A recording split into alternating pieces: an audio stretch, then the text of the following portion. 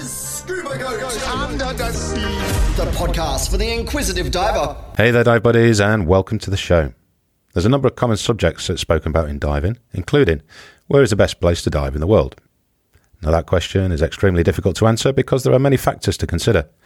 Logistics, availability, what you envisage getting out of the adventure, diver experience, and above all, safety. I personally have a number of locations that I consider to be the best in the world, but I also have many more to dive that others would consider to be better. One of those most overlooked locations I've had the pleasure of diving and working is Papua New Guinea. Today, I am joined by a man who has dived in PNG multiple times over the last 20 years and has authored Indo-Pacific Images, arguably the most detailed website for scuba divers wishing to find information on this amazing country. During today's episode, we take a trip through PNG and refer to our personal experiences to dispel common fears, highlight particular locations, what to expect when diving, and how to get there. Actually, I'm 100% confident that you won't find a more detailed podcast regarding diving in Papua New Guinea at all. And so, without further delay, Mr. Don Silcock, welcome to the show, buddy. Thank you, Matt. Good to be here. How are you keeping? Pretty good, actually. I'm excited about this opportunity to come on your show and talk about some of the stuff that I've done, particularly in Papua New Guinea. Yeah, some of the stuff you've done. You've done loads. You've been everywhere. I'm just looking on the website, and we've got Australia, obviously, Papua New Guinea, Timor, Tonga, Japan, Americas, Africa, Azores. And I've got to point out to everyone who's listening, this fella has just nailed it when it comes to photography and underwater diving. The two go hand in hand. I've not really talked about it much on previous episodes. I've been waiting for this young man to come into the studio and talk all about it. And where do you want to start, Don? How about where you started? How did you get into diving? Well, actually, I've been. I'm almost scared to say when I started diving, but it was 1978. I was a young guy back then. I was still in nappies, I think. Yeah. Okay, you rub it in. So I've always been fascinated by diving and completely fascinated and drawn into underwater photography. And you know, you had to learn to dive first, and then you had to get a camera, and cameras were as expensive then relative as they are now, you know, so it was a big step to get your first camera. And of course you're shooting film back then, and the learning curve was horrendous, absolutely horrendous. It took me years before I actually got a result. You know, it's just gone from there, really, as you go through each stage of your life, and I travel a lot. I've been traveling basically all my life, and that opened up opportunities to go other places, you know, and one thing led to the other, and then I made my first trip to Papua New Guinea, which I think is the main topic of this chat. That was 20 years ago. I finally made it there, and you know, I've been back. I was there when COVID broke out big time last March, and that was my 24th trip in 20 years. So I've been all over Papua New Guinea. But I've also done a lot of stuff in Indonesia, and in normal times, I live in Indonesia. I live in Bali. Gotcha. So yeah, just one thing leads to another, and you know, your life takes you on this journey. And I've just always been fascinated by it all. That's the basic thing. Whereabouts in Bali are you? Canggu? Yeah. Okay. Yeah. Yeah, I've got quite a few mates over there. I think most Aussies have got a few mates over there, haven't they? And if you haven't, just go there, you'll make some. But yeah, I mean, Canggu is a very popular area. The problem is it's a long way from the diving. All the good diving is up in the north. Yeah. And although it's physically not that far, the roads and all the rest of it mean that, you know, it's a bit of a challenge to get around. So when I go diving, I go for a couple of days. It's difficult to go for one day in Bali. Yeah. Yeah. I've got a good mate of mine over on Nusa Penida, Jason Fondis. Oh, yeah. Yeah. I've heard of him, yeah. He loves it. He's as mad as a box of frogs. He's hilarious. So as and when you get home, get over there and have a dive. Okay, I will do, yeah. It's very entertaining. I've not heard that saying for a long time, mad as a box of frogs. And you're from St Helens, right? Yeah. Yeah. Yeah, well, for those of you who don't know, St Helens is in the northwest of England, and not far from there is where I grew up, a place called Runcorn, which if you ever go, you'll know why I live in Bali. Yeah, the bridge isn't as good as the Sydney Bridge, is it? Well, it's made of steel, and that's about it. Yeah. Hey, I've got to say cheers, because you're the first guest that I've had in the studio whilst we're having a bit of mountain goat beer. That's cheers, what a host you are. Good it is as well. Yeah. So 20 years ago, was it 20 years ago? 24 years ago? 20 years ago, I first went to Papua New Guinea. Yeah. Right. And what was how was it to travel there going back that long or that far? It must have been a bit of a logistical nightmare. It's, everybody who's been to Papua New Guinea has a story about travelling there. I estimated that probably 20% of the time I've been there, something has happened to me. Either it's cancelled flights or postponed flights or whatever. But, you always get there. They always manage to get you there, and the operators know how to deal with all that. So whilst it is a bit intimidating, that side of it, the travel side of it, and it still is to a degree, you manage your way through it. Basically, you manage your way through it, and it's at times it can be quite fraught. You think, oh my goodness, I booked this boat or whatever, but they always find a way to deal with it, and you get there. The basic problem is that the main carrier is Air Niugini, and Air Niugini is greatly maligned. But the point is that they have a limited capacity, and they're busy, and if something happens, one of the airports has a problem or something, everything bow waves up. And then you get these cancellations, and it'll affect you. And so, but what they do is they put the flights on early in the morning, and they get you out, and they move you around. So, whilst it's great, and you're going to get greatly maligned, it's not as bad as they say. Yeah. It's a bit like everybody's heard about safety and danger and the rascals in Papua New Guinea. Again, there are issues there, but I've never had a problem. Yeah. Every time I've been there, I just use my common sense, and I've never had a problem. Well, since you mention it, I think that's one of the things that we need to get out of the way first when we're talking about Papua New Guinea, because it is absolutely stunning location, especially for the diving, even above surface. When you're looking around, phenomenal. It's a beautiful country, and the people are great too. But it does get that bad rep for Port Moresby and the rascals. And for anyone who doesn't understand what a rascal is, it's basically street robbers that are armed, and they do exist. But as Don rightly says, as long as you are sensible and you're not pissing it up and walking down the street at 10 o'clock at night on your own, then you're not going to have much of an issue. Plan your trip, plan the route and the location that you're going to go to, and be sensible. That's it in a nutshell, isn't it? That's basically it. There are areas of Port Moresby you should not go to under any circumstances, unless you're just passing through in a car driven by somebody who knows how to deal with it. Places like 6 Mile and what have you are basically squatter camps. Yeah. Let me define what a rascal is, because it sounds, sure. And it's spelt with a K, rascal. The life in Papua New Guinea is away from the main cities, with the biggest city is Port Moresby, which is still quite small compared to, Australian standards for cities or European standards. But away from that, it's subsistence living. You can grow and catch more or less most of the things you need. Yeah. But there's a whole village system there that functions very well, and you can catch and grow whatever you need. What you need is money for luxuries, and luxuries is things like soap and cooking oil and things like that, which are quite expensive. Yeah. So people, make do. But a lot of, particularly young men, think they're going to break out and they go to the cities, thinking that somehow they're going to get a job, and they haven't got any skills, and there's no social network, social support, so they end up in these gangs basically, and they survive by robbery. Yeah. But the people who get robbed the most are the locals.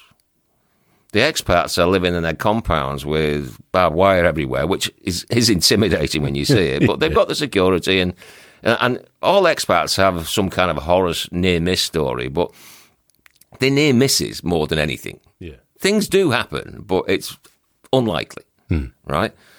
The people who really suffer are the locals who live side by side with these rascals, and they're the people we should feel sorry for. Now, if you go to those areas, you're asking for trouble. Yeah. If you go to those areas with somebody who knows how to, you can do that. I have actually done that, right? I wouldn't go by myself, but I've been with locals who know who is a rascal and who isn't a rascal, because they don't have T-shirt, they don't have they don't have a calling card. Big neon sign on it. Yeah, rascals are us. That's you're hard to tell who's who, right? But the locals know who they are. So, and they'll watch your back, and I've done that. And I'm here, nothing happened to me. There was scary moments, but that's because I was there, but I wouldn't have gone by myself. Yeah. If you know what I mean. Yeah, right? For sure. So, if you avoid it, you cut out 99% of the problems, right? So, you get to your hotel, you're perfectly safe in your hotel. They transport you back into the airport, and once you're out of Moresby, there's a couple of other places, Leh and Goroka up in the mountains has a bit of a reputation, but more or less, again, if you follow the basic rules, you're fine. Yeah, yeah. I repeat, I've never had a problem. Yeah. And for people who haven't listened into an episode before, I lived there for a year, and I never had a problem either. Right. And I did go out for a few beverages in Port Moresby on quite a few occasions. Right. Big shout out to my drinking buddies over there, Geordie. So rascals, just be sensible. Just be sensible, yeah. I mean, don't go, don't walk around with a flash watch and a camera, and because then most of that, what crime does exist is random. Yeah, they see an opportunity to strike. So if you're walking around with a flash camera or a visibly bulging wallet in your back pocket, you're asking for trouble. Yeah. But don't do that, and keep your wits about you, and you're fine. You can go out in those safe areas, but don't visibly show off in any way. That's right. In case there's a random encounter. Yeah. Well, I generally find with the expeditions that I plan and take over there that we fly in, land in Port Moresby, and it's usually late afternoon, early evening. Get into the hotel, have some food, and get to bed, and then you're back to the airport in the morning to fly out to the resorts or boats that you're going to go to. Yeah, and that's kind of the worst case. The best case is that if you plan it well, you can. Flying from Australia into New Guinea, it's perfectly possible to leave Sydney in the morning, early morning, through Brisbane into Moresby, make your connecting flight, and be at the resort that night. Yeah, all in one day. The worst case, you'll have to stay over. Yeah. But you can, and I've done it many times. But it's the afternoon when the flight problems occur. Exactly. Right. Yeah. So, that's kind of, there is a risk, and I would put the risk at 20%. Yeah. That something, you might get caught at the airport, the flight gets cancelled. Yeah. I mean, I might risk it if I was going on my own or it was me and the missus. But right. If it's, pulling people in from all over the world, no chance. I would agree with that completely. If I was leading a trip or something like that, I would err on the side of caution and stay in Moresby overnight. But like you say, by the time you get in, you get transfer to your hotel, get something to eat, it's bedtime, up early in the morning, and away you go. And the flights are very reliable in the morning. Yes. Oh, yeah, for sure. And it's pretty cool as well, because it's relatively small planes as well, isn't it? Yeah. Just up in the air, straight back down, job done. Yeah. So the very first trip, what was the first destination you went to? I went to Milne Bay, and that's an interesting story in itself, because prior to coming to Australia, I lived in the Middle East for 14 years, different places. But the last 7 of those years, I was in Bahrain. And it was round about, would have been 88. I used to get the National Geographic magazine, a paper. One of those things that are fairly in existence. Yeah. I used to get that, subscribe to that, and it used to come to where we lived in Bahrain, and I used to look forward to it so much because it was like a different world you could see there, Yeah. And the front cover, I think it was in April '88, it was David Doubliet's image of a wrecking in Papua New Guinea, and the article was all about these different places, and I saw that and I thought, wow, this is incredible. I didn't even know where it was. I didn't know where Papua New Guinea was.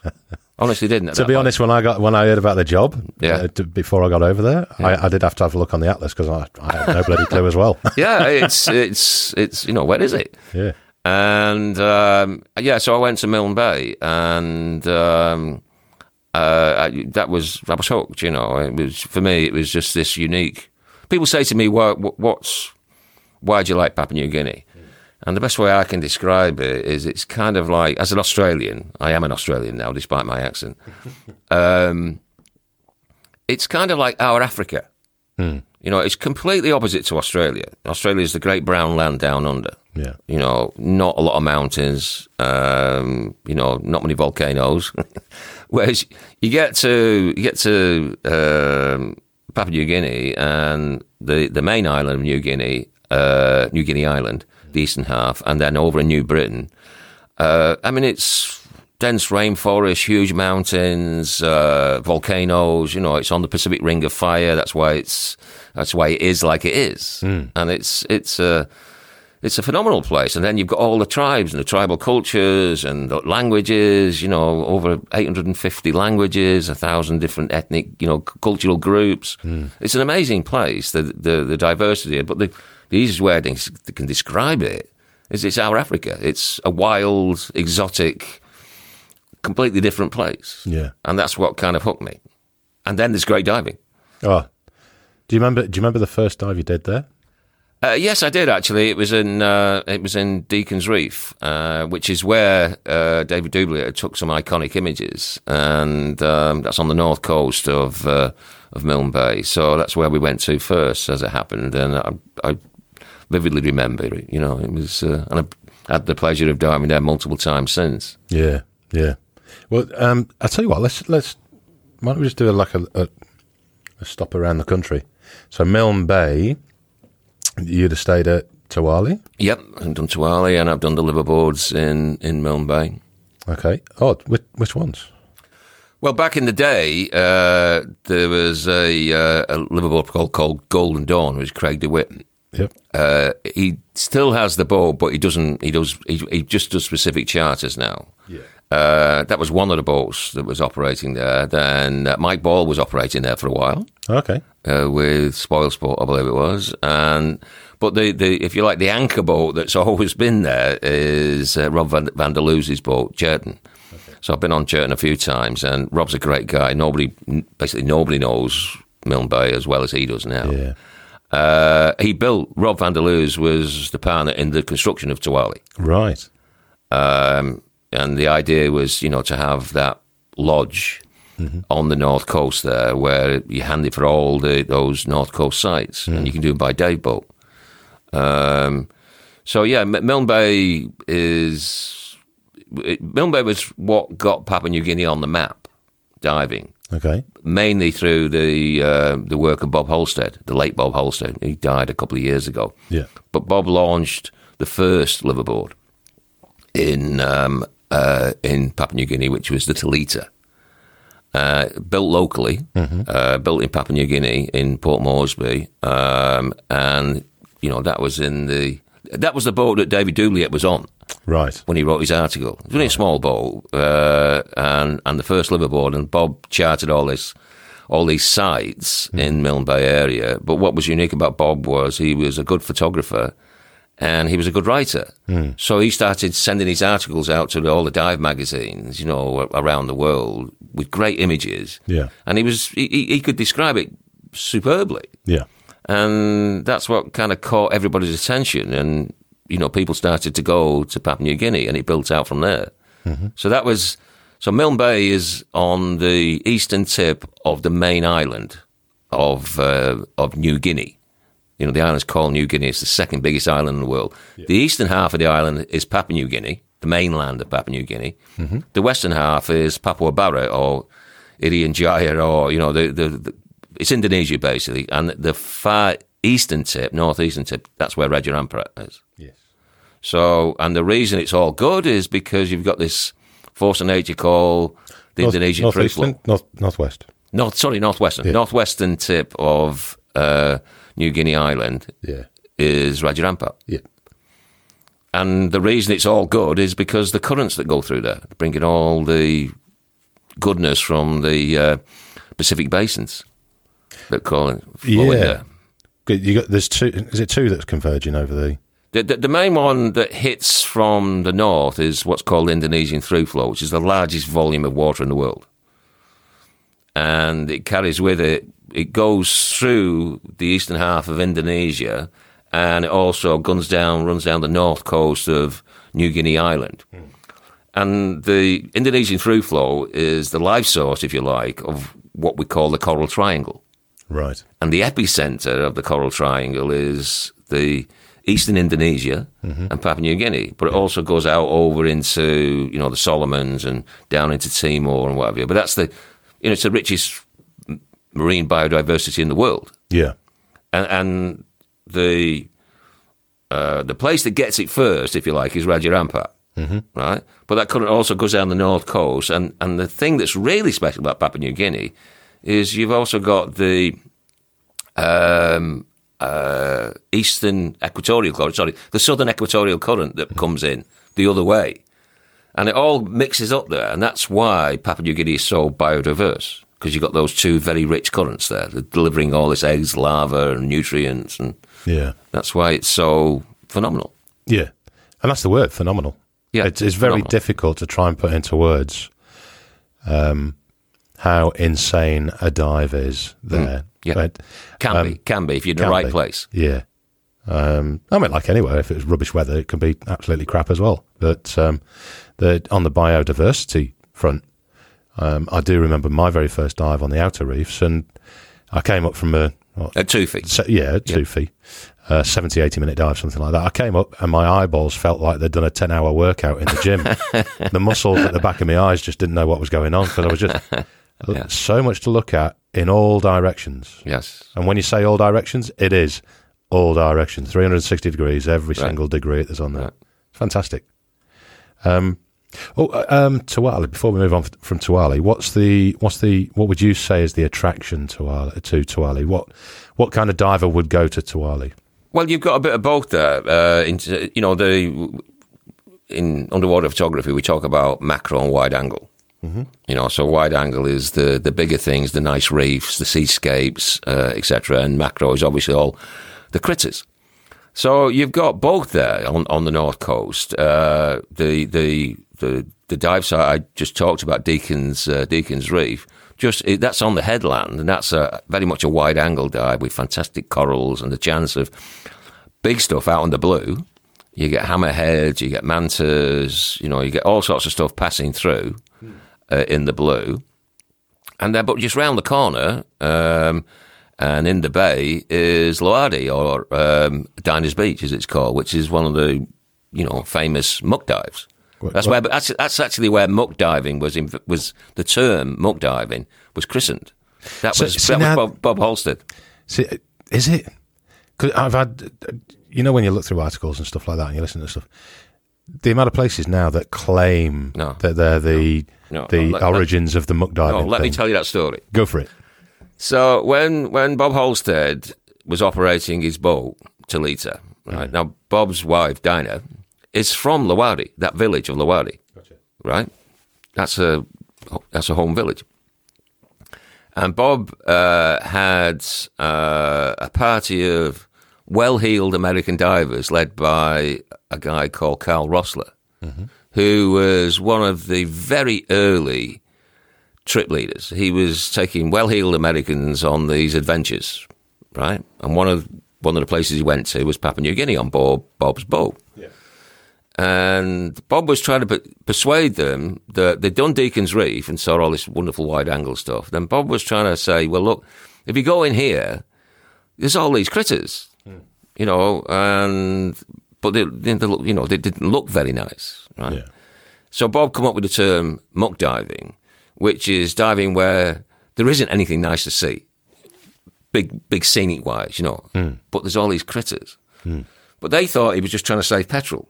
They thought he was trying to save fuel. Yeah. He didn't want to go anywhere else. Yeah. So there was this big conflab, and I heard Bob told me the story directly, and he's written about it a lot. And he persuaded, he said, well, just do one dive, and you don't like it, we'll come up with it. And he said that they went in, and they stayed there for 2 days.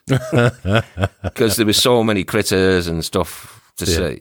Yeah. Right? And it was also there where Bob came up with his theory of why critters will be in a certain location. So what he says is you need a sheltered area, like a bay, close to deep water, because you get the upwellings coming up, and you need a source of organic nutrients as well. So you need a stream nearby, but you don't want a river.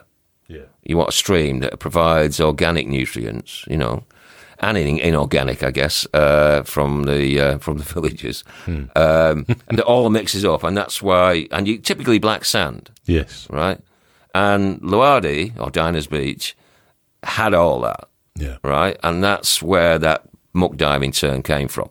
Gotcha. Now everybody uses it now. It's like, you know, whatever, you know, but it's a generic term. And yes, a lot of people. It's like, I guess success has many fathers, but failure is an orphan, right? So that caught on, and everybody uses it now. But that's where it came from. It was Bob Halstead. Yeah. So there you go, ladies and gents. You've heard it firsthand, almost firsthand. But muck diving, the origins of that phrase is Papua New Guinea. Done. Yeah. So Tuwali, you can. There's a very, very nice lodge, all self-contained, all well done, and you can do boat diving. You can get to Deacon's. It's like 20 minutes. Just off from Tuwali is Wahoo Point, which is just wonderful. You get these massive elephant ear sponges and like a terrace going down. You know, there's the coral gardens going further west. So there's 8 to 10 coastal dives, and then if you go to the east and you can get out to, you know, there's some seamounts out there. Yeah. By dayboat. So you're back, you know, so if you were traveling with your family and they didn't want to dive, you know, they could stay in the resort. There's a swimming pool and all that sort of stuff. And, or, you know, if you want to do a couple of dives, you want to do 3 dives, you can do that. Yeah. Yeah. You can dive the house reef, you do the night dive. Yeah. So you can do it from Tuwali, which is, quite special for Milne Bay. It's the only thing like that in Milne Bay. Yeah. The only thing with Tuwali is that you're limited as such to those dive sites. Yeah. So the perfect Milne Bay trip would be to do Tuwali and then go on one of the liverboards. Gotcha. Now, currently there's 2 liverboards service in the area. There's Jordan, Rob van der Loos, and Oceana relocates from Kimby Bay. That's the new boat there. It's a fabulous boat. Dan Johnson is the skipper and owner. So he relocates to Milne Bay in January, February, March. Okay. And operates, in the Milne Bay area. And that means you can then get down to the south through the China Strait. And the best place in Papua New Guinea to see mantas is down there, a place called Gonabarabara Island. Was that where Adam was diving to get the Adam beard? Did you ever meet him? Yeah, I believe so. Yeah. I've never met him. I know. Yeah, but that's the best place for mantas. Is Giant Saruz is the nickname of the site. Great place. It's a cleaning station. Gotcha. Yeah, he was desperately trying to set up like a manta. What's the phrase? I suppose almost like a foundation, really, trying to protect them, that kind of thing. Yeah. I think there was a lot of things against him politically in country, unfortunately. So you say Oceana?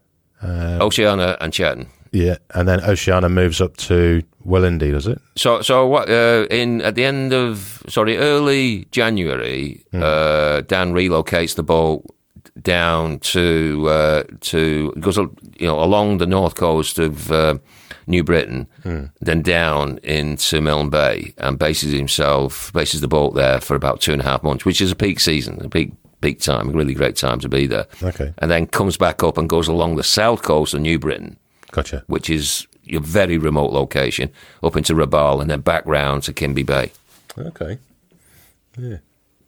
Well, it's interesting that that time of year for is prime for Milne Bay, because that's going into the trade winds, because it starts to get a bit. But Milne Bay is almost a year-round location, because it's sheltered. Okay. I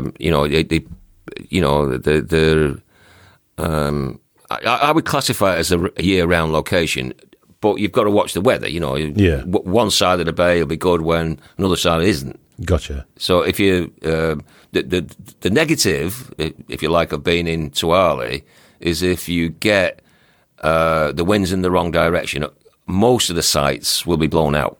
Gotcha. And that's what can you do? Yeah. Right. Whereas with a liveaboard, you can move around. So if one side of the bay is not good, you can go to the other or down south or whatever. How big is the bay? Well, it's big. Couple of K? Oh, no. It'd take you to get from one end to the other 6 hours. What? Yeah, it's big. It's a big bay. Holy shit. Yeah, it's a big bay.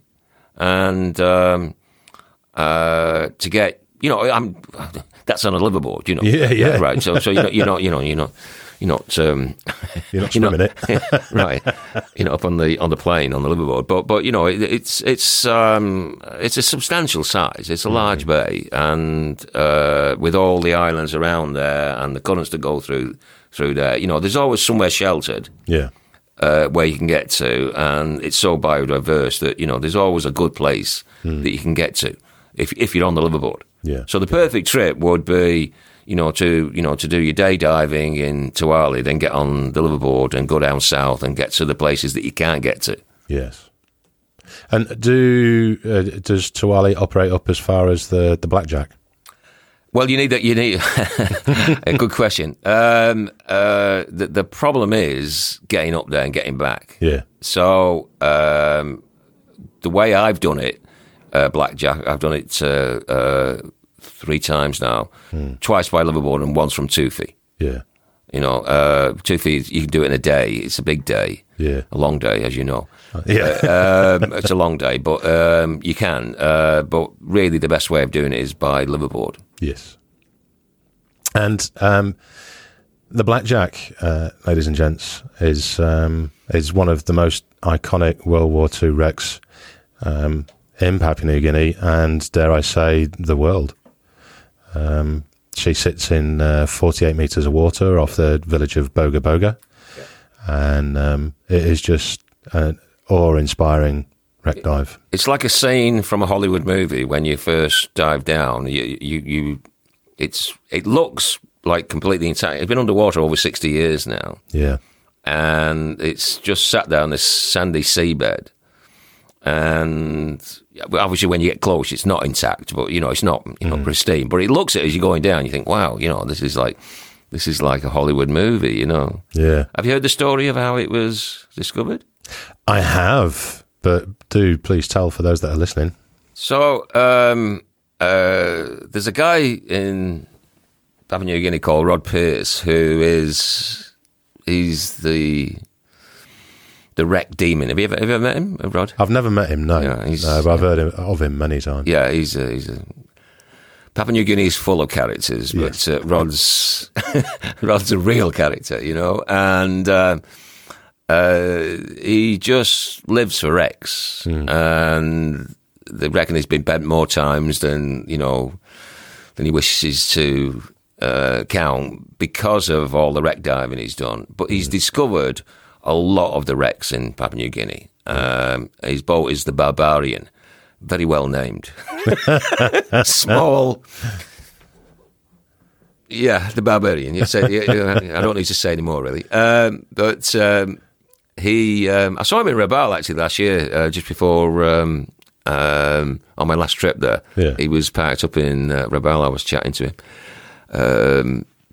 So he and two other guys were searching for a wreck that the villagers had told. There was a guy called Alistair Pennyfather, I think his name was, who had heard from villagers in the area that there was, a big wreck out there, an airplane had come down during World War II. Mm.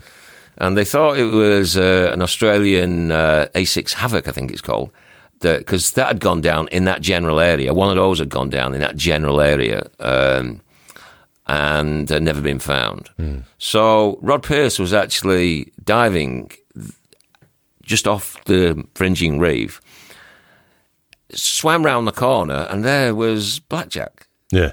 But he didn't know it was blackjack. He just knew it was a B-17. Yeah. Well, you can't miss it, can you? Well, you can't miss it. But, can you imagine just swimming around? This is like, the guy spent his life, dedicated his life to finding wrecks. Well, it's got to be a eureka moment. I mean, you think of all the wrecks that you find and it's just a lump of metal in some sand. Yeah, I had to see that thing. yeah, that was some kind of a wreck. But this was like completely intact. Yeah. At that point in time, had sat there for 45, 50 years when he found it. Yeah. And there, it was... Anyway, they dived it, and one of them managed to get in and inside the wreck and make all the way up to the cockpit and got the call sign. Gotcha. And that's how they identified it as the Blackjack. Yeah. Now, what they found out was that the pilot on that day, his name was Ralph DeLoach. Mm-hmm. After the war, he'd actually become a Marlboro man. You remember? Oh, yeah? Yeah, the good-looking guys around Hollywood. He'd become a Marlboro man, right? And he'd retired, and he was living in Southern California somewhere, and they found him. Get out of it. They found him, and they took him back. Is it back to PNG? Back to Boga Boga.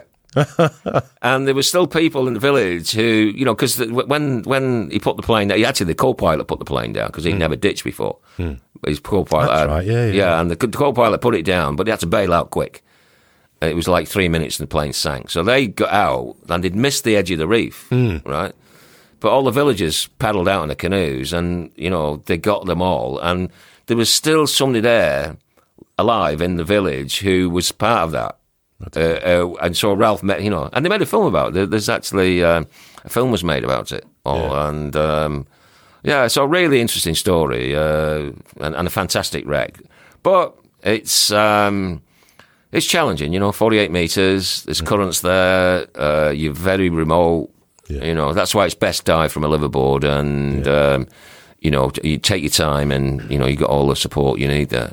Yeah. Well, we used to do it, I've done it quite a few times out of Tufi. But it is a bit of a logistical effort to get down there and back, as you know, and it takes a lot of fuel. A lot of fuel, and it's a long way. You got across the what's the bay called? Anyway, the big bay. The big bay. Yeah. the big bay is not as big as Milne Bay, but big enough. It's I forget what it's called now. And you got to cut across there. So obviously you need the weather, and the weather changes while you're out, and you've got a lumpy ride back. And, Well, there's a few. I think, in fact, all of the occasions that I've done it, we've gone out on the boat to the location, and then on the way back up to Tufi, they've had to send out an additional boat to bring us some more fuel. Really? Yeah. It's it's a long old trip, but it's worth it. Fantastic dive, absolutely fantastic, but logistically challenging. Yeah, I filmed it back in, when would it be? 2018, I think. Yeah, I managed to get some very good video footage of it and make a little video out of it, which went a bit gangbusters once I put it online. Oh, yeah, I can imagine. Yeah. But yeah, definitely one for the bucket list. Absolutely, yeah. And seeing we're talking about, I just popped Tufi in there nicely. Yeah, Tufi, what a wonderful place. Beautiful You've place. Been there a few times. Yes, I spent quite a bit of time. Been fortunate to spend weeks there. Not as not the years that you've spent there, but long enough to develop a great appreciation for it. And just the journey itself, getting there, going over the top of the Owen Stanley Range. You look out. It's wow. that's quite a journey over. Then you beautiful location. Those fjords, or I think geologically the right name is Ria. Yeah. Rias, because they're not actually a fjord, but it sounds good, doesn't it? It does. Tropical fjord, but yeah, incredibly scenic place, and the Tufi Lodge. I mean, fantastic location. It's just brilliant, and yeah, you've got all the nice diving around. Muck diving, obviously around the jetty, because there's a lot of flotsam and jetsam there over the years, but all the critters love it, and so it's a great place to go muck diving. And then there's some nice dives if you can get on them in the fjords, but there's access can be a problem because you go down to see all the wreckage down the bottom of the I've done the PT boats and the Land Rover that's down there, and all the beer crates. I always wondered whether the beer crates were in the Land Rover when he went in. I don't know, but yeah, the PT boats are interesting. But again, that's 50 metres. It's challenging, but for me, the best part of Tufi are the offshore reefs, which to put this in perspective, you've got dozens of these reefs offshore, right in the path of where the Indonesian through flow flows down the north coast of the northeast coast of New Guinea Island. So that's why they're so rich. And there's just some spectacular dives there. Again, you need the weather. When the wind blows around August, September, isn't it? September? Oh, it's a lot earlier than that. April onwards. Oh, really? So 3-4 months from April. Right. Then you get the southeasterlies coming up, the trade winds. Right. And it makes it really, really difficult to get out onto the reefs. So it becomes very difficult when customers are expecting to go out and see leucistic hammerheads and God knows what else, and they've just got to stay in the fjords because it's unsafe. Yeah. Because I mean, you're really exposed once you go out of the fjord, and then you're out. I mean, you're really exposed, and well, something like Veals Reef is 21k offshore. Yeah, it's a long way out, and but it's fantastic when if you go the right time of the year and you get the calm weather and the blue water, it's just phenomenal. It's very, not many other boats, apart from the resorts boats, go out there. Yeah. Obviously the only day boats that go out there from the resort, but the liverboards occasionally go through, but, not very often. Yeah. There's very few of them that actually dive the reefs, is there? That's right. Yeah. But it's simply amazing. I mean, good times to go, I would say November through to end of March. That's when I've been there. Yeah. Right. Yeah. So that's why I'm not sure about where. I know I've got it written down on my site about when the right time, but I can't remember off the top of my head. But you'd obviously know because you were that soldier, weren't you? Yeah. Well, it's got to be my most favourite job in the dive industry that I've done so far. Definitely. Did you manage to see the white hammerheads while you were there? No, I didn't. No, I heard all the stories, but no, I didn't see them, and that'd be quite something. Yeah, it is. In fact, there was one time. I always dive with my camera, regardless. Always had the camera with me just in case they rocked up. I saw them quite a few times, but there's one particular time I had a couple come through, and it was pretty obvious that they were a bit nervous, and there was only these two at the resort. So we went out to Veals, and I decided at the last minute I'm going to leave my camera on the boat because if it gets a little bit choppy when we're coming back up, my camera's going to get kicked, it's going to get damaged. I'm just going to leave it on the boat, make sure it's safe. And the very first thing we see when we drop in, leucistic hammerhead or white hammerhead, going into like the mating ritual of, oh my goodness, and it's like 5 meters away from us, and we're looking at these two, and they've got cameras on the go. I'm thinking, oh God, I hope you've got some bloody good footage here. And we saw it in the bar afterwards. Yeah, it was good footage, as long as you're really drunk and you could focus. I wish they had a GoPro 7 with a decent stabilisation stuff, I tell you. Oh, my goodness. Well, pain. But, so did you done all the reefs out there? Did you get out to the chain reefs going over? So you've got like Veals and Mulloway and Cyclone. Yep. Did they take you out further afield? No, Veals was about the furthest I got to. Okay. And again, what would you propose divers would go there for? What's the attraction for you? Well, you've got these beautiful like seamounts and that come up from the depths, swept by rich currents, with the chance of on the seamounts themselves, beautiful, right? But then what's out in the blue, you just never know what's going to pass. Yeah. So for me, it's like it's adventurous and incredibly scenic. Yes. Is what I like about it. So for photography, if I was going, I don't think I ever took a macro setup out there. Yeah. Whereas, I maybe did a couple of dives in the fjords with wide angle, but it was mainly macro in the fjords. Yeah. And around underneath the jetties, very much macro. But you're going out to the offshore reef, you want wide as wide as you got. Yes. Because you can fill the frame with all sorts of stuff on the seamounts, and then you never know what's going to come in. So it's, a nice touch of adventure, beautiful scenery, and the chance of a pelagic encounter. Yeah. Well, next time you get out there, get the boys to take you out to Trio. Well, it's one of the reefs. I think we discovered another, or max 12 more reefs. Well, a Trio there's 3 currents that come through on these reefs, and it's just ballistic. Wow. But in general, for those people who are thinking about going to Tufi, you go in those months that we mentioned, and you get out onto the outer reefs.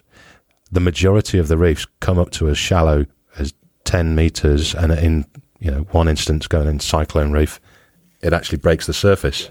So if you've never broken hour's dive before, you're going to do it in Tufi. It's as simple as that. Yeah. You can be down to 50, 60 bar and then spend another half an hour on the top. It's that shallow. Yeah. And there's some nice stuff. The sunlight comes bursting through. You've got some nice hard corals there. It's great to just potter around with your wide angle lens, looking for the sun, where the sun's shining in the right way, and doing.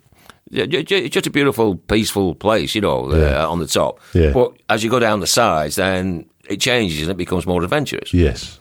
So you've got a kind of a unique combination there. Yeah. And that, you're right. You don't know what's going to turn up. Yeah. We did a quick couple of dives for the Aussie Navy back in 2017, trying to find an anchor that they'd lost in a storm. And they dropped us in on a bommy that we didn't even know existed. They used their radar on the boat. And we dropped down to, the first attempt, they dropped us in off a tender, and we headed down the line, and they'd put a shot line in and completely missed the bommy. So we're at 42 metres, and okay, let's go back up. Clear blue water everywhere. And lo and behold, sharks rock up out of nowhere. And these were big oceanic white tips. So much so that you got a bit of an arse twitch when you turn around and seen them. Just yeah. But yeah, I've seen some amazing stuff there, and yeah, lots of hammerhead encounters. So that's Tufi. Where are we going to next? Let's not forget there's some good diving in Port Moresby. Yes. So the surprisingly good diving, so close to a capital city. So there's 2 ways of doing it. There's John Miller runs a land-based operation using the Solitaire, which was Bob Holstead's original boat, I believe, back in the day. Yeah. So John Miller does day dives out of Moresby, and then Lolo Alto, which used to be a diving resort. It wasn't exactly flash, but it's all been done up now, really. Dick Knight was the owner of Lolo Alto, and it's been sold and completely redone. It looks super. It looks super, and it opened just before COVID, So, they must be have really done it tough. A lot of money, a huge amount of money, I would imagine, was spent out there, and it just opened, and and they got hit by COVID. But it's called a Sunken Barrier Reef that runs. That's why Moresby is a good anchorage, because they got this reef systems out there, and out there are some beautiful reefs and some wrecks Yeah. that have been deliberately sunk. There's a Pacific Gas, which is a great wreck, really nice wreck, and a couple of smaller, and there's smaller ships, and there's a couple of small airplanes which aren't particularly great, but it's an interesting dive. Yeah. But the best wreck dive is the Pacific Gas, in my opinion. But there's some great stuff on the Bommies. Really great stuff. A great place to see rhinopias. There's pygmy seahorses. You get schooling barracuda that'll just, circle you, and sweet lips that'll just come right up to you. It's really quite something. Yeah. You wouldn't expect, so close to a capital city. So a good way, if you're doing a big trip to Papua New Guinea, is to break your journey and do a couple of days either at the beginning or the end of your trip in Moresby. Don't overlook it. Don't. It's not all rascals. Yeah. And a life and death experience is, as we said earlier, it's quite safe provided you use your common sense and what have you. And there's some good diving there. Yeah. To be honest, I heard there was good diving there, and I never really believed it until Tristan and Yasmin started posting photos, quite a few photos, a number of years ago now, I think. And I was taken aback. I was quite surprised by it. It's surprisingly good. It's there's some really beautiful Bommies out there, and then you got the wrecks, and really you could do easily 10 to 14 days diving it. Yeah, you really could. There's a large number of sites. The only thing is the weather. You've got to be out early in the morning and get your 2 dives in, because typically the wind blows up in the afternoon, and you can be up to an hour to an hour and a half from the resort. Yeah, and it can get rough getting back. So typically, you go out early, get your 2 dives in, come back and do the afternoon dive somewhere around Lolawatu, whenever I've stayed there. Yeah. And there's good muck diving around there. So, you go out in the morning, we wide angle, or, typically wide angle I go for, and I come back, change over, and do some critter diving in the afternoon. Yeah. No, fair one. Yeah. So if you get stuck and you've got delayed flights and all that kind of thing, just drop in and have a dive with John Miller. Yeah, John's a good guy. He really he knows that area extremely well. Well, he should do. He's been there long enough. He's been there long enough. Yeah.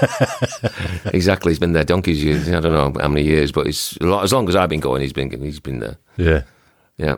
How's your beer going? I'm good. Okay, don't get me drunk. You don't want to top up or anything? No, I'm okay just yet. Sure. Okay, if you insist. All right, we'll get another beer. See, that's the beauty of recording and then editing. Those 2 minutes of me going getting the beers, you can just edit it out. Yeah, I love it. Cheers, Albin. Cheers, mate. Okay, so before we move off from New Guinea Island, the last place, I've not been there myself, actually. I know a few people have, and that's Madang.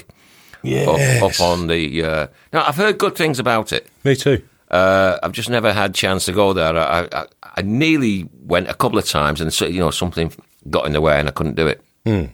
But it's well worth considering, because there's some good stuff up there. And up in that area... Further up, you get into there's no diving there, but you get the Sepik River and some of the fantastic above water stuff. Yeah. I've never actually done it, combined a land trip with a diving trip, because of the logistical challenges of taking all the different stuff, Oh, I can imagine. Yeah, so I've never actually done it, but I have, I've gone for land trips, right, separate from my diving. Yeah. But I've never combined land and underwater, because of the logistics of all the stuff you take. But there's some phenomenal things on the main island of New Guinea, up in the mountains and the highlands, as they call it, and the Sepik River is just phenomenal. It's that's the our Africa part. Well, just to back that up, actually, I just remembered when I was going out there, back into 2016, start of 2017. I was doing a lot of research. You've got to learn where you're going to be living. Right. And I was surprised to find that Papua New Guinea is still finding or discovering, at that time when I read it, was over 112 new species of animal every year. Oh, yeah. It's phenomenally biodiverse above water. Yeah. Phenomenally so, and up in the... the thing that fascinates me about above water in Papua New Guinea is that when it was first discovered by the European, it was the Spanish who first got there, but all the Europeans during the Spice Age, when they were looking for the source of the spices which is in the Bandas in Indonesia, when they were looking for all that, they discovered the island of New Guinea. And huge island, second largest in the world. Yeah. And if you look from the north coast, you see this huge mountain range that goes up. Yeah. If you look from the south coast, you see this huge mountain range that goes up. And the assumption was it's the same mountain range. Yeah. What nobody knew was there's two mountain ranges, and there's a huge rift valley that goes all the way across this massive island. Yeah. And in that rift valley is Jurassic Park. It's kind of like Jurassic Park. Well, first contact was only made there in the 1930s. Yeah. Literally first contact. Yeah. And in what we call Papua New Guinea now, which is the eastern half of the island, that first contact was made by an Australian called Michael Leahy from Toowoomba in Queensland. Yeah. Who was actually looking for gold. Yep. And he walked over into the valley, and it's the first time any of the people had seen a white man. And they thought it was a spirit. Yeah. And so they fell down, that's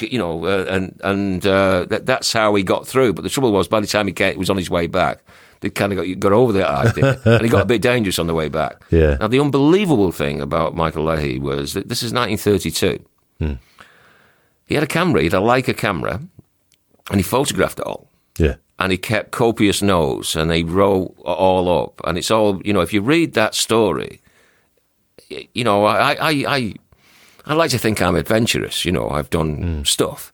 But you read what these guys did, 1932, walking over the mountain into this Rift Valley, kind of Jurassic Park, and discovered all these tribes, which were in a constant state of flux and war with each other. Yeah. And they would be comfortable just, that's what you call adventure. Putting you down. That's what you call adventure, And he documented it all. There's a fantastic story about them being resupplied. So because they only had so much stuff, and they had porters and all the rest of it. So the arrangement was that a plane would come up on a certain date. So prior to that day, but they didn't know where, but they would signal it with a fire. Yeah. So they got to a certain place about a week before, and they managed to get, through sign language, get the locals to clear an area and tamp it all down manually with feet, tamp it all down to make an impromptu airstrip. Right, and then they lit the fire on the specific day, and the plane come in. Right now, but these villagers had never seen a plane before. They thought it was a giant bird or something, and it was all. And he photographed it. Yeah, as it happened. I mean, I think I've seen there's footage. There's video footage as well. There's it's called First Contact. So it's there's an Australian guy called Bob Connolly and his wife. Unfortunately, his wife passed away, but he found all this stuff that Michael, and he compiled it all, and it's called First Contact. There's a book and there's a film. Yeah. That's been done. You can buy it on DVD actually. Yeah. But just phenomenal, absolutely phenomenal. So that tribal system, all that, all the things that Michael Leahy found back in 1932, that still exists in a form up there. Yeah. There's still tribes. There's still, it's still partial warfare going on.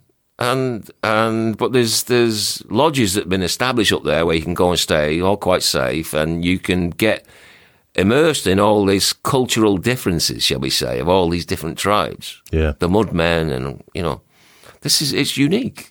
Now, they do have the big festival every year, don't they? So they have there's several actually. There's a couple. There's the Goroka Festival. There's the That's the one I'm thinking of. Yeah. Morobe. Yeah. Morobe. That's another one where because they've got they have. There's a village there where the dead are on display. Really? Yeah. I had the trip booked there pre-COVID. I had to cancel it. Going by motorcycle, actually, which is my other hobby. Oh, good on you. That'll be another podcast. Anyway. Yeah. Anyway, there's the Goroka. Oh my God, it'll come back to me anyway. But there's several festivals up there that you can do. You have to book up a year in advance. All the accommodation gets booked up. You can do it independently, but a lot of the accommodation gets booked by trip leaders. Yeah. You know, so you might, if you leave it too late, you'll have to go with them, right? But absolutely phenomenal. Absolutely phenomenal. Yeah. I've got a Navy mate who worked out in PNG for a good number of years. He's only literally just come back, been posted back into Australia now, BJ. And if you want to see some of the, I'm assuming, have you got any photos on here of the Mudmen and the Goroka? No, I haven't. No, I haven't done that yet. Yeah. So BJ, what's BJ's? I can't remember BJ. I'm talking about my mate, and I can't even remember his website now. BJG Productions. BJG Productions. You have a look on there, and you'll see all the dress, the traditional dress that the guys come out in, and they're so proud of it, aren't they? Yeah. Oh, yeah. It looks spectacular. It's unbelievable. It's like, that's what I mean. It's our Africa. It is. None of that stuff. Aboriginal culture has its, special things, but it's, in my experience anyway, the PNG tribal culture has so much more. Yeah. And visually, it's phenomenal. It is stunning, isn't it? It's stunning, yeah. So, that's... underwater is great, fantastic, as we've beaten to death here. But above water, there's some phenomenal things to see. Yeah, for sure. Where are we going? Where's next? Okay, over to... So if you look at the areas of... from a diving perspective, there's like three main areas. There's New Guinea, which we just talked about. Yep. And then going east, there's the second island of Papua New Guinea. It's called New Britain. Which isn't a small island either, is it? No, it's a very big island with an incredible topography. The visually defining aspect of New Britain is the volcanoes. Yeah. And the mountain ranges. So you've got a few different... on the map, it looks like one continuous thing, but they're actually different mountain ranges. But it separates the north from the south. Right. And so high are those mountain ranges that they create different weather patterns. So when it's the rainy season in the north, it's a dry season in the south, and vice versa. And when it's rainy in the south, it's one of the wettest places on the planet. Really? Meters of rain falls there, right? So on the north coast, the main area of diving is Kimby Bay. Yeah. So Kimby is to New Britain what Milne Bay is to New Guinea Island. Gotcha. Right, so it's this huge bay with phenomenal biodiversity, and there's a line of thought, shall we say, in the scientific community that's where hard corals, first emerged. What makes them think that? It's a combination of what if you look at the currents, and I've kind of explained this on my website. So you've got that Indonesian through flow that comes down the north coast, and then you've got the equatorial current that is coming in from the east. The east, yeah. Right, and it comes up underneath the Solomon Sea, which brings up all the upwellings. That's in the south. Yeah. Then it comes round in between New Guinea and New Britain Island, and between New Ireland and New Britain, and comes into the Bismarck Sea. And then it circulates around the Bismarck Sea.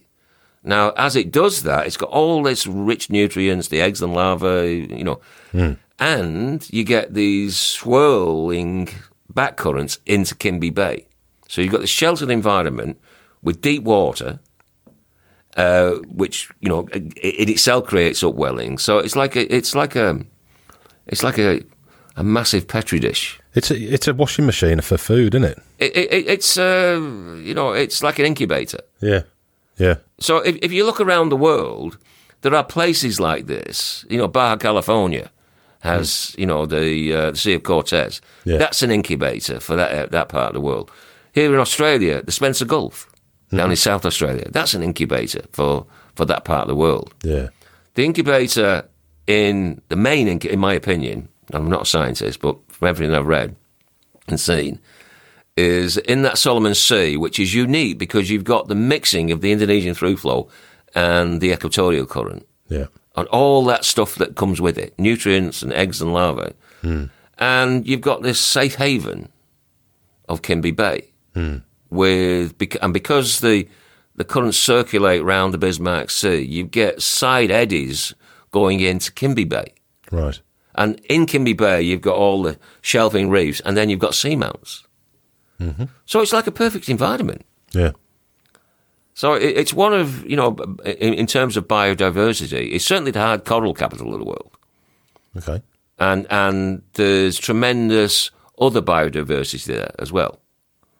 And there's an interesting story there as well, because while Bob Halstead did what he did for Milne Bay, Yeah. Max Benjamin and his wife Cecily did the same for Kimby Bay. Now, they're based out of Willindi, aren't they? So Willindi is Willindi Plantation Resort. Now, Max sadly passed away last year, but Cecily's still very much on the scene. And Willindi, the operation at Willindi is now run by their son Shane. Okay. Right. So what Max and Cecily went to, they were actually on their way to Canada. They were emigrating to Canada, and they were offered a short-term assignment. They were both agronomists, and they were offered an assignment in the Kimby area back in the late 70s, I think it was. And they went there on a short-term assignment and never left. And they started to dive there. Yeah. Now, what Max told me was that if all you know is what you know, and all your diving be done in one location, then that's normal. Yeah. Right? So, for example, that here in Australia, down in Whyalla, you talk to the local guys there, they thought one of the best aggregations in the world is every May, June, July is the giant cuttlefish. Right? It's unique. Doesn't happen anywhere else on that scale that anybody knows about. They thought that was normal. Because that's all they've seen. That's because it was normal. They go, with all this cuttlefish, right? Yeah. Right? That's what they'll tell you. Well, it's normal. Yeah. So for Max and Cecily, they were diving in Kimby Bay, and they thought it was normal. Yeah. This is what it's like everywhere. Yeah. Right? It's just like this off the British Isles. Buckley Brickworks Quarry, when I learned that. It was my first proper dive, Buckley Brickworks Quarry, So they actually went on a diving vacation to the Red Sea. And they got there and it was like, well, it's kind of better at home. Yeah. Right? And from there, they built the first resort. It was like 2 huts initially. Yeah. But in just the same way as Max wasn't, say, as prolific as Bob Halstead was in publishing, but what Max would do he would sponsor people. He'd go to the dive shows and he'd say to people, David Dubliet's done some fabulous stuff there. Come and see. We'll show you. So he brought the big names in. Yeah. And they established Kimby Bay as this stellar location. Yeah. Right? And that's how it, and now it's grown and, and then they put in the liveaboards. So there is Fabrina, which is Alan Raby, who's also world famous. Ask anybody who's been diving a lot, and they'll know Alan. Alan is like he's an absolute, have you met him? I've not, no. Absolute character, unbelievable character. So I could tell you some stories. Perhaps offline. Hell of a character. I know the classic P&G guy, So he went there with Valerie Taylor, Ron and Valerie Taylor. They opened up their first liveaboard, and he got his own boat, and he's been there ever since. Yeah. They've had other boats operating out of there, and then a couple of years ago, Dan Johnson, who used to run the diving at Willindi with his White Cat, they got Oceana and refurbished it on the beach just up the road from Kimby, from Willindi. They've done a fabulous job of rebuilding the whole thing. Yeah. Completely refurbished it. So they've got 2 liveaboards operating from Willindi. So the great thing about Willindi is it's day diving. Yeah. So you can do 2 to 3, up to you. You can do 3 dives a day out on the reefs and the seamounts. Fabulous stuff, you know. Then the liveaboards go out and they also dive around the bay, but they'll dive at times you can't dive from the dive boats, from the day boats. Yeah. Which is really interesting. Until I did it on the liveaboards, I thought I understood the mechanisms and the dive sites, but I was diving at a certain time of day every time. Yeah, more or less, because you leave Willindi at 8 o'clock in the morning, so and it could take you 30 to 60 minutes, kind of like 2 feet going out to the outer reefs. Yeah, you'd go out. But you'd be diving them, once you get to know them, there's like 30 odd sites. But more or less, you're diving in the same time window. Now, when you dive some of the best sites and you dive them from the liveaboard, you see a different thing. You see a different aspect of the site you thought you knew so well. It's really interesting. So, how do you mean? What makes it different then? Is it like feeding time? And it's just a different. It's the same site, but the behaviour is different. You see different things. The action's going off. Yeah. One of the best dives is that I did on the last trip I was there. We dived. I think it was Bradford Shoals, which there's 3 main seamounts. And when you say seamounts, these come up from like 600 metres. Yeah, they're like a cathedral spire coming up from the depths. Yeah. And they're like a beacon for stuff, They've got their own ecosystem on the seamount, literally got their own ecosystem. Yeah. And part of that ecosystem are passing pelagic, so you never know what you'll see. So I've dived all 3 seamounts multiple times from the day boats. But we did an early morning dive, just dawn dive on Bradford, and it was phenomenal. There was all sorts of stuff happening that I hadn't seen there before. Yeah. Really, really interesting. So they do it at the beginning, at the end of the trips. So they go out, they operate out of Willindi when they're based from Kimby. Right. And they go out and they go to the east is going out of Kimby is the Fathers and Lullabow Island. Lullabow is a partially active volcanic island, and then there's all these reefs around it, which have formed out of the volcanic ash. Fantastic, fringing reefs, just superb. And then going northwest out of Kimby, there's a huge caldera out there called the Witu Islands. Yeah. There's the main island of the Witus, which is this. You harbour it in the caldera. It's kind of broken down at one side. You get into the caldera, and you can dive in the caldera. There's all these. There's 2 main, black sand critter sites. The way you can dive, there's all sorts of different critters in there. But really interesting experience because you're inside the caldera, And then outside there are all sorts of reefs out there, which are phenomenal. And there's only the 2 boats that dive there. Yeah. Oceana and Fabrina do, the different times. You'll never be there at the same time. They work together. They work together. Yeah. The same. They're singing off the same playbook sort of thing, but they work different times of the year and different. So it's Fabrina is Alan. You're on Alan's boat. Yeah. He's this tremendous character with phenomenal experience. Knows how to do it incredibly well. Get him talking and, he'll keep you amused for days. You give him 10 beers to shut him up. He's just an incredible character, incredible character. Endless stories. really interesting stories because he really has done a lot to help the local people. You get him talking about that and some of the stuff he's done, out of his own pocket to help people. Really great guy. Just endless array of stories. And anybody who's been, diving for a while knows Alan and has an Alan story. An Alan story. An Alan. He's amazing. He's really interesting. Dan is Dan. Dan's from London, got a bit of a Cockney accent, real character, done a phenomenal job of building that boat. It's like, it really is pristine. He's every detail that you can possibly think of, he's attended to. Yeah. Beautiful boat. And his vision is to, pre-COVID, it was to dive the best locations in Papua New Guinea.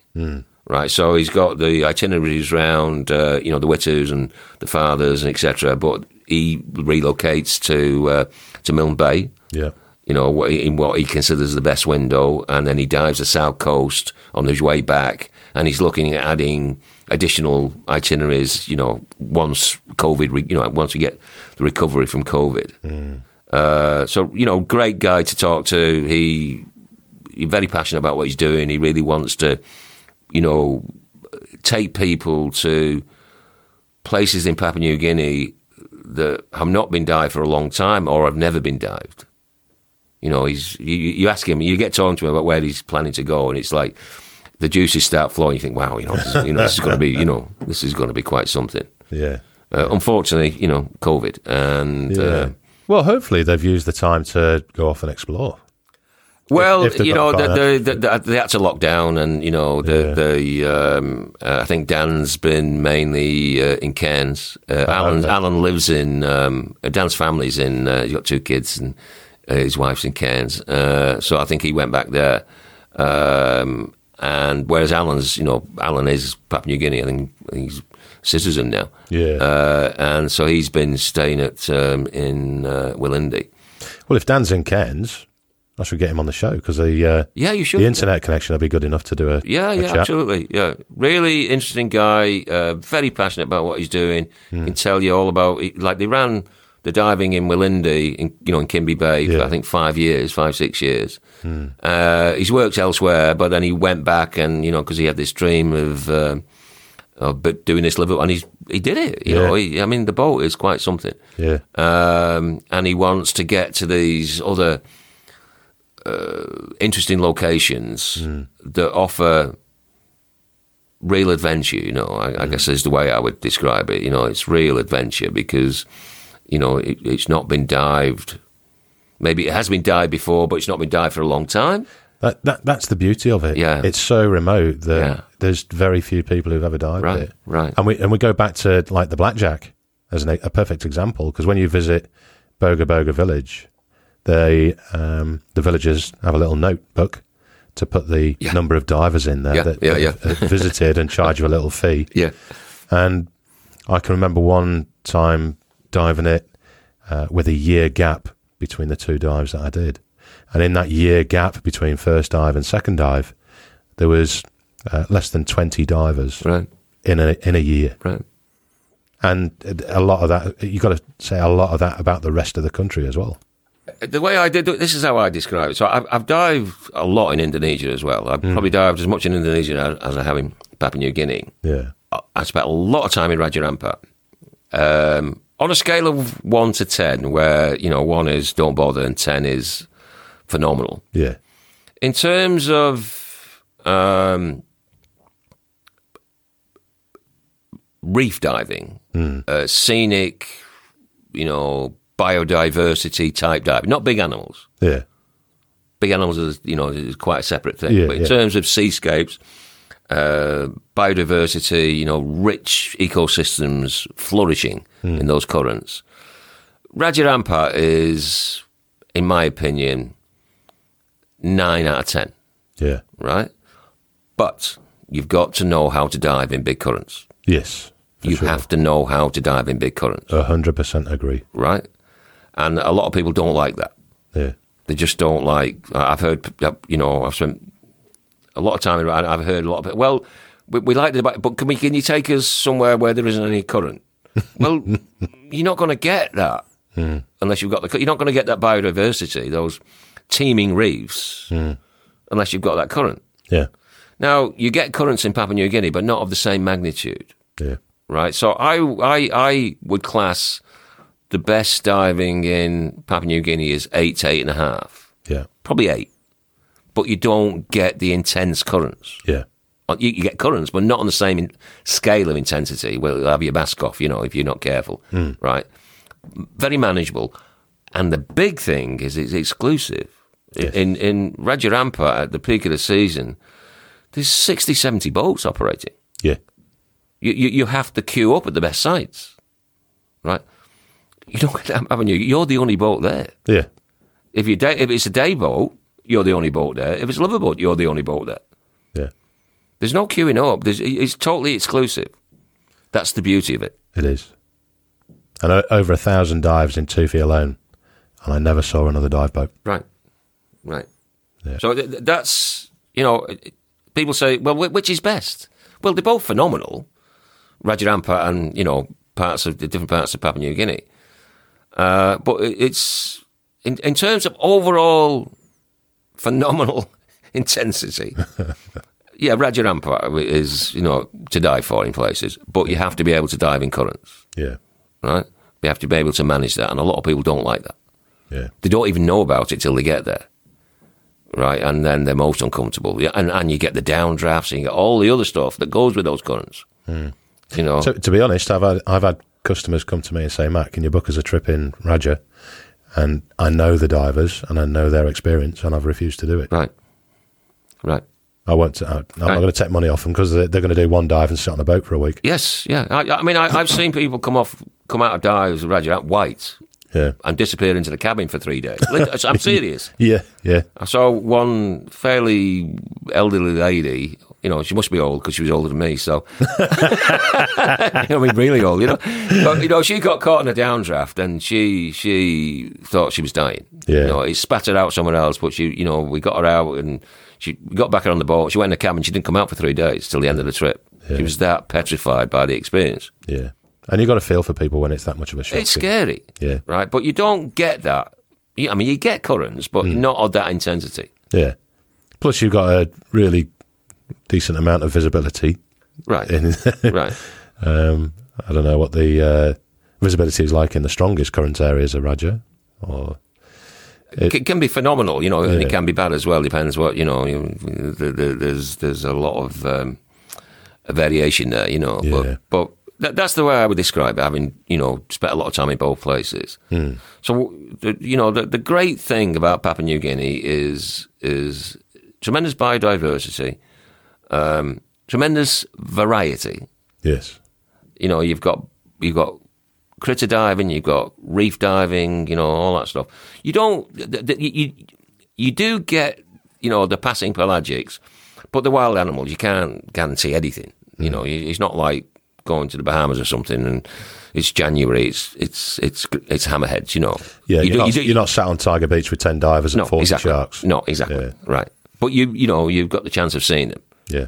But in terms of, those teeming, flourishing ecosystems, you've got that without the negative side of the phenomenal, terribly strong currents, and having to deal with all that. Yeah. So, so that's the Witu's, the Father's Lullaby and Kimby on the north coast. If you go round to the eastern end of New Britain, is Rabaul. Uh-huh. Now, Rabaul used to be the wreck capital of Papua New Guinea and on a par with... it's not Truk Lagoon, but there's a lot of Japanese wrecks in Simpson Harbour that were sunk at the end of the Second World War. It was a major naval base for the Japanese. But there's 5 volcanoes around that. The harbour, Simpson Harbour, is a caldera in itself, and there's 5, I think, volcanoes around the rim, and 2 of them went off. I think it was... I can't remember the day. It was... think 97 or something. I can't remember off the top of my head. It's all on my site. And one went off, and the next day the other went off. And it just decimated the eastern half of the town. Yeah. And all the ash fell in the harbour and submerged a lot of the wrecks. Right. So it's not the wreck capital it was back used then. to be, yeah. But there's still some great diving there. There's some nice macro stuff, and there's a couple of really good wrecks that you can dive. Right. So I really like Rabaul. It's a nice place. Rabaul itself, the town, used to be the capital, but but after the explosions, it's been kind of decimated. So the capital's now Kokopo further around, and that's where the resorts are based and what have you. There's a couple of dive resorts there. And you've been to Kokopo, obviously. Yeah. What do you reckon on that one? I enjoyed it. It was, both resorts are really nice, very nice actually, and both have got dive operations that'll take you out and take you to the out to the wrecks. And there's a Mitsubishi Zero wreck there as well. It's a nice dive, and there's a couple of nice muck dives or critter dives. There's one. But my favourite is Johnny's Jetty. Which has some really, really great stuff underneath the jetty and on the pylons, loads of frogfish and stuff, Yeah, really, really, really enjoyed it. So, Rabaul is a good location. And it's from Rabaul that you go down to the south coast. Gotcha. So the south coast is, you can only dive it for about 6 to 8 weeks a year. Really? Yeah, and there's only one boat, because when you're in the wet season, forget it, So you got to get the dry season. Yeah. And Oceania dives it on its way back from Milne Bay. Yeah. But it's only one trip, if you know what I mean. Yeah. So they're relocating. They dive Milne Bay, then they go up and they go along the south coast and end up in Rabaul. That's where you get off, right? Okay. Whereas Fabrina dedicates itself there. In that January, February window for about 6 to 8 weeks. Okay. And operates out of Rabaul. So you can get into Rabaul, you can do some diving there at the resorts, and then you get on Fabrina, and then it's an overnight sail down through the St George's Channel onto the south coast. And there's two main locations there. There's Linden Harbour and Waterfall Bay, I think it's called. And really different diving, really interesting different diving. I've done it twice now. The last time was last year. I went back last year with Alan. See if he had any new stories, Or if you can create some. Yeah, if you could make some up. But I really enjoy it. It's really adventurous down there, because you are off the grid. Yeah. Really off the grid, remote location. I was down there when COVID was breaking. Yeah. So we didn't know anything. We didn't know what had happened. We had no idea. And it was building, but I thought, well, and then we got back into Rabaul, and because we're all on our phones then, it seemed like the world had ended. Yeah. And I was supposed to go from there over to Milne Bay to go on Oceania to do Milne Bay. Yeah. And we had to bail out. Yeah. That was I managed to get out the next day before their borders closed and our borders closed. Yeah. That was quite an experience. But it really is an off the grid, very interesting, quite different diving. There's critters down there, but the reefs and the scenery, underwater scenery and above water scenery, is very interesting. Yeah, I really like it down there. Sounds good. Yeah. I need to do that one. Cave Yang? Yeah, so the last spot on the map is the musket-shaped island of New Ireland. New Ireland, Ireland, as in Ireland. And all the diving there is based around in the north, in Cave Yang. So Cave Yang is really interesting because it's a kind of a sleepy little place. It's been described as Somerset Maugham type Pacific island village. It's a sleepy little town. Very pleasant, very safe. I don't remember any problems there. And there's two dive operators there. There's Lisanung, which is it's an island, Lissenong Island. Great place. I've been there several times. Very well run. And then there's, I can't remember, it's Dorian, his name, Scuba Ventures, I think it is, based actually in Kavieng. So what's significant about that place is on the northwestern side and the Pacific Ocean side is blue water, and you've got a lot of wrecks around the island, around the harbour. Yeah. Both in there's a fishing boat out on the near the entrance to the harbour, which is a really nice dive, and there's several different aircraft wrecks, mainly Japanese seaplanes. I'm cheating at the moment and flicking through your website. Yeah, the Japanese zeros and stuff. Yeah, okay. Well, I'm speaking from memory here. Yeah. So the great dives, but kind of strong currents as well, because going through Kavieng is the main passage of water out into the Bismarck Sea on the western side. So out on the northeast is the Pacific. Then you've got all the channels that go through into the Bismarck Sea. And when it's very complex tide-wise, right? You get up to 6 different tides going on during the day, right? But the basic thing is, it can be up to 6. You need it's not something you would do yourself. Yeah. You need local advice on what to dive. And the operators know exactly what to do. They've got it all nailed. But the basic thing is, when it's good on one side, it's not on the other side. Yeah. Because of where the currents are going. So when the current's coming in from the Bismarck Sea, there are sites on the western side that are to die for. Yeah. Absolutely to die for if you've got the clear water coming in. You're diving when the water's going out. It's been through all the mangroves and everything. It's kind of, and it's like you can't see a thing. It's like, wrong day. You should have been here yesterday, sort of thing. Pea soup. Yeah. So you need that local advice. Yeah. But really nice diving. Yeah. Really nice diving. And you can listen on the main people who do it. But once a year, they do a trip up to New Hanover.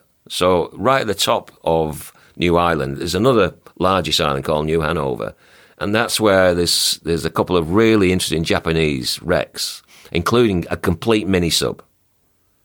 A complete mini-sub, yeah. Wow. That's just sat there in the sand. A Japanese mini-sub. Yeah, the same as the same type of mini-sub that put the torpedoes here in Sydney Harbour. Yeah? Yeah. It was found quite...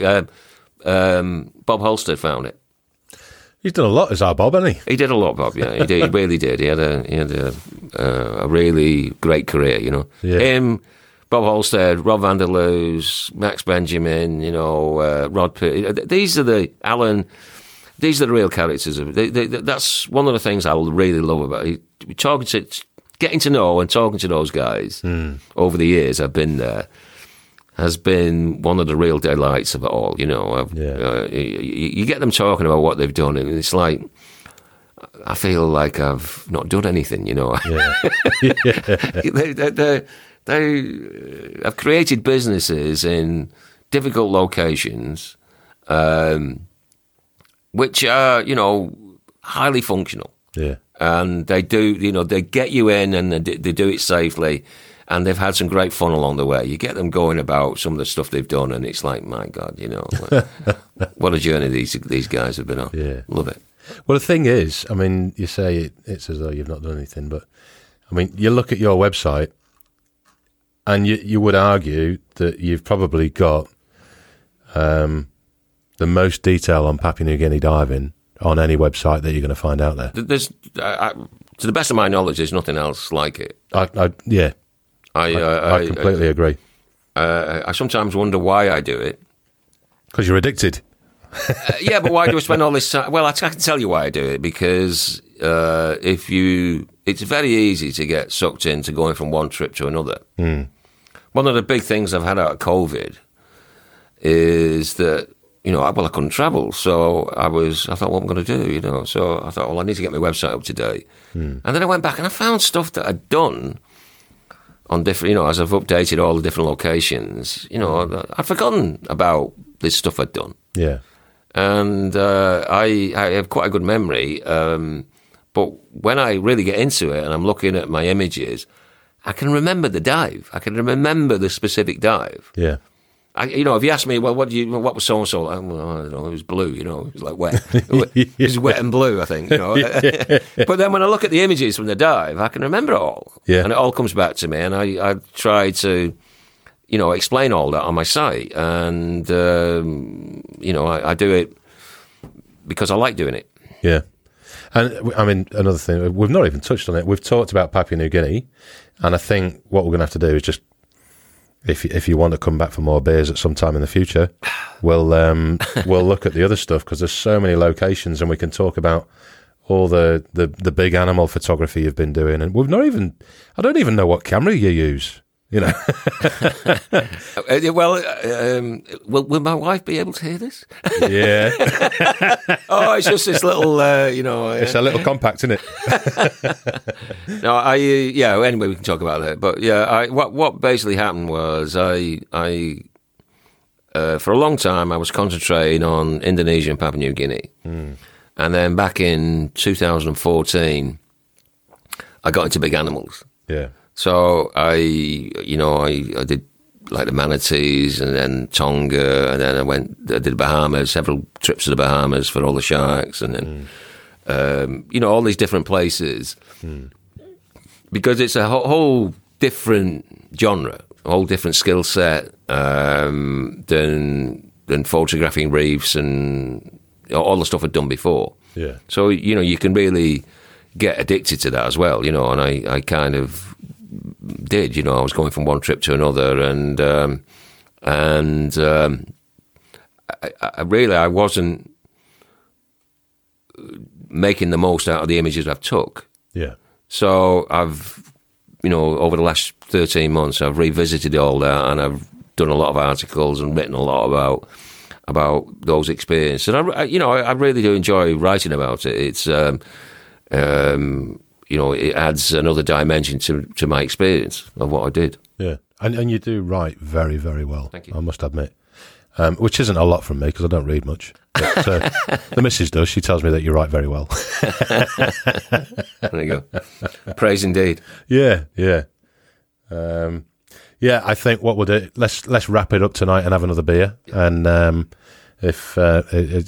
love you to come back, and we'll just do some more on the camera work that you've done, and the other locations and the big animals. We got loads of episodes in you.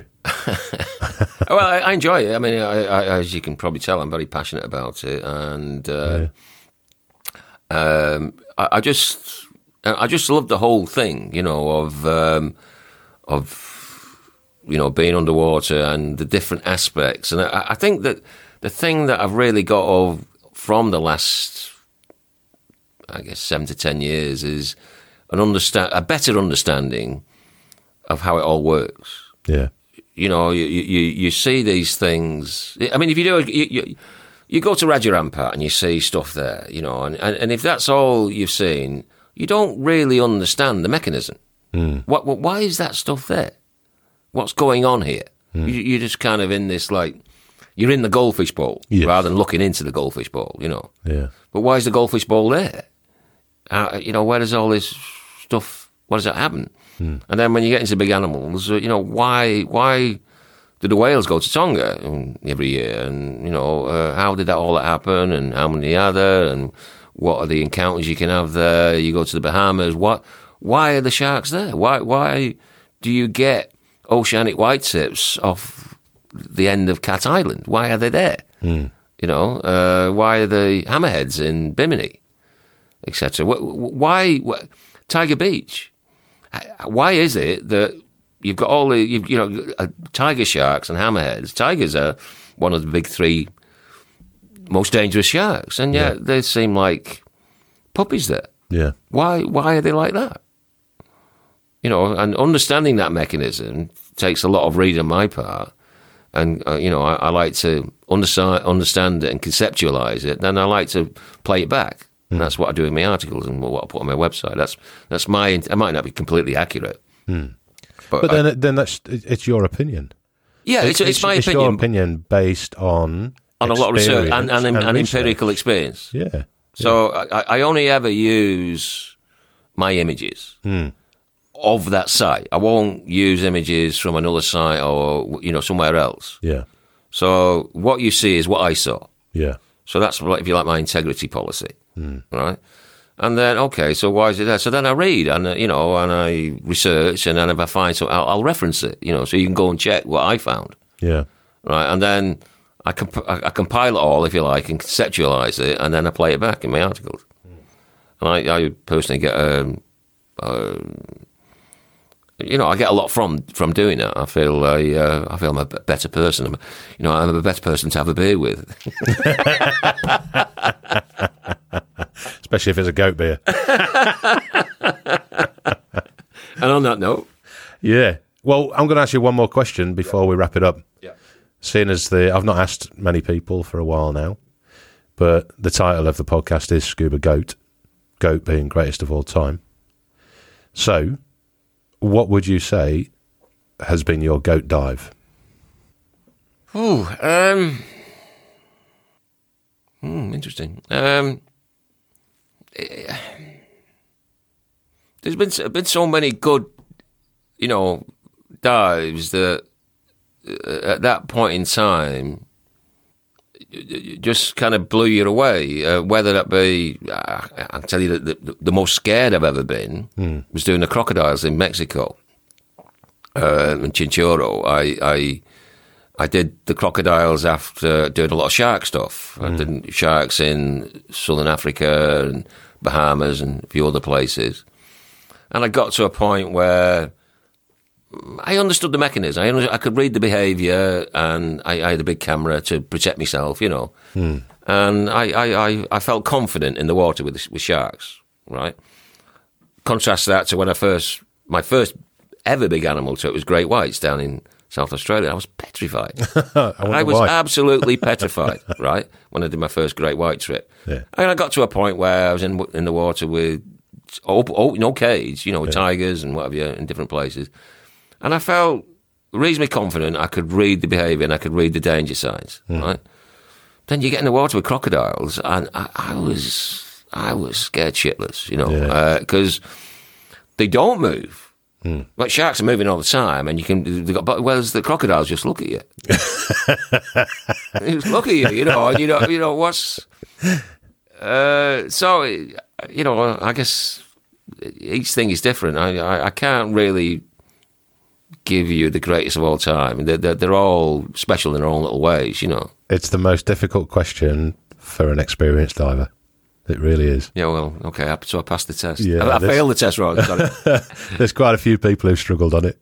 Yeah, it's tough to say. It's you get these sublime moments where it would have to be a big animal experience. I don't know which one, but there's the way I always describe those big animal stuff. It's on their terms. You typically have to travel long distances to go to where these aggregations occur. Yeah. Right? And the interaction, the encounter occurs on their terms. They may or may not grace you with their presence. Yeah. But when it happens and they come in, then it's a question of the individual that you're dealing with. Now, so with sharks, there's not much. There's a feral cunning there. With whales, there's an intelligence there. They're looking at you. The ice is reading. Mantas are the same. Mantas look at you, and crocodiles look at you, just stare at you. Though, just give you a death stare. Just give you a death stare. Yeah, and it's very effective. Yeah. So yeah, it would have to be the big animal. But which one? I don't know. But I can tell you what my favourite is. Go on. And that's here in Australia, the cuttlefish in Whyalla. Oh yeah. It's phenomenal. I thought you were going to say leafy sea dragons or something. No. The cuttlefish. That is. I'm going back again next month. It's my fifth trip. Really? it's amazing. It's all about sex, right? So this is the big bull male's last chance, right? And all this interaction is going on in front of you, and they're all so preoccupied with sex that they just ignore you. So you can get right in amongst it all, and it's just phenomenal when it's all going.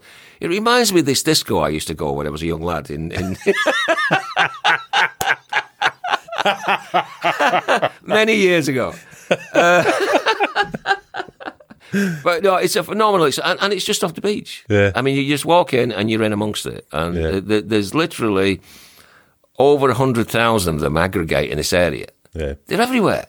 So what you're saying is, of all the diving that you've done all around the world, with all the big stuff, all the little stuff, the amazing places that everyone wants to go, the bucket list locations, your favourite diving is watching a sex show underwater with cuttlefish.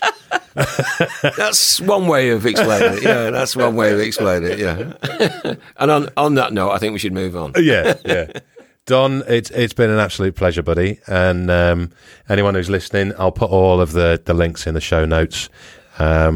Especially Don's website, the fantastic Indo-Pacific images. And we'll have Don back on the show very soon to talk about a plethora of bits and pieces and drink a couple of more goats. Sound good, Chief? Thanks, mate. Thank you very much. Thank you. Goodbye, everybody. This is Scuba Goat Under the Sea, the podcast for the inquisitive diver.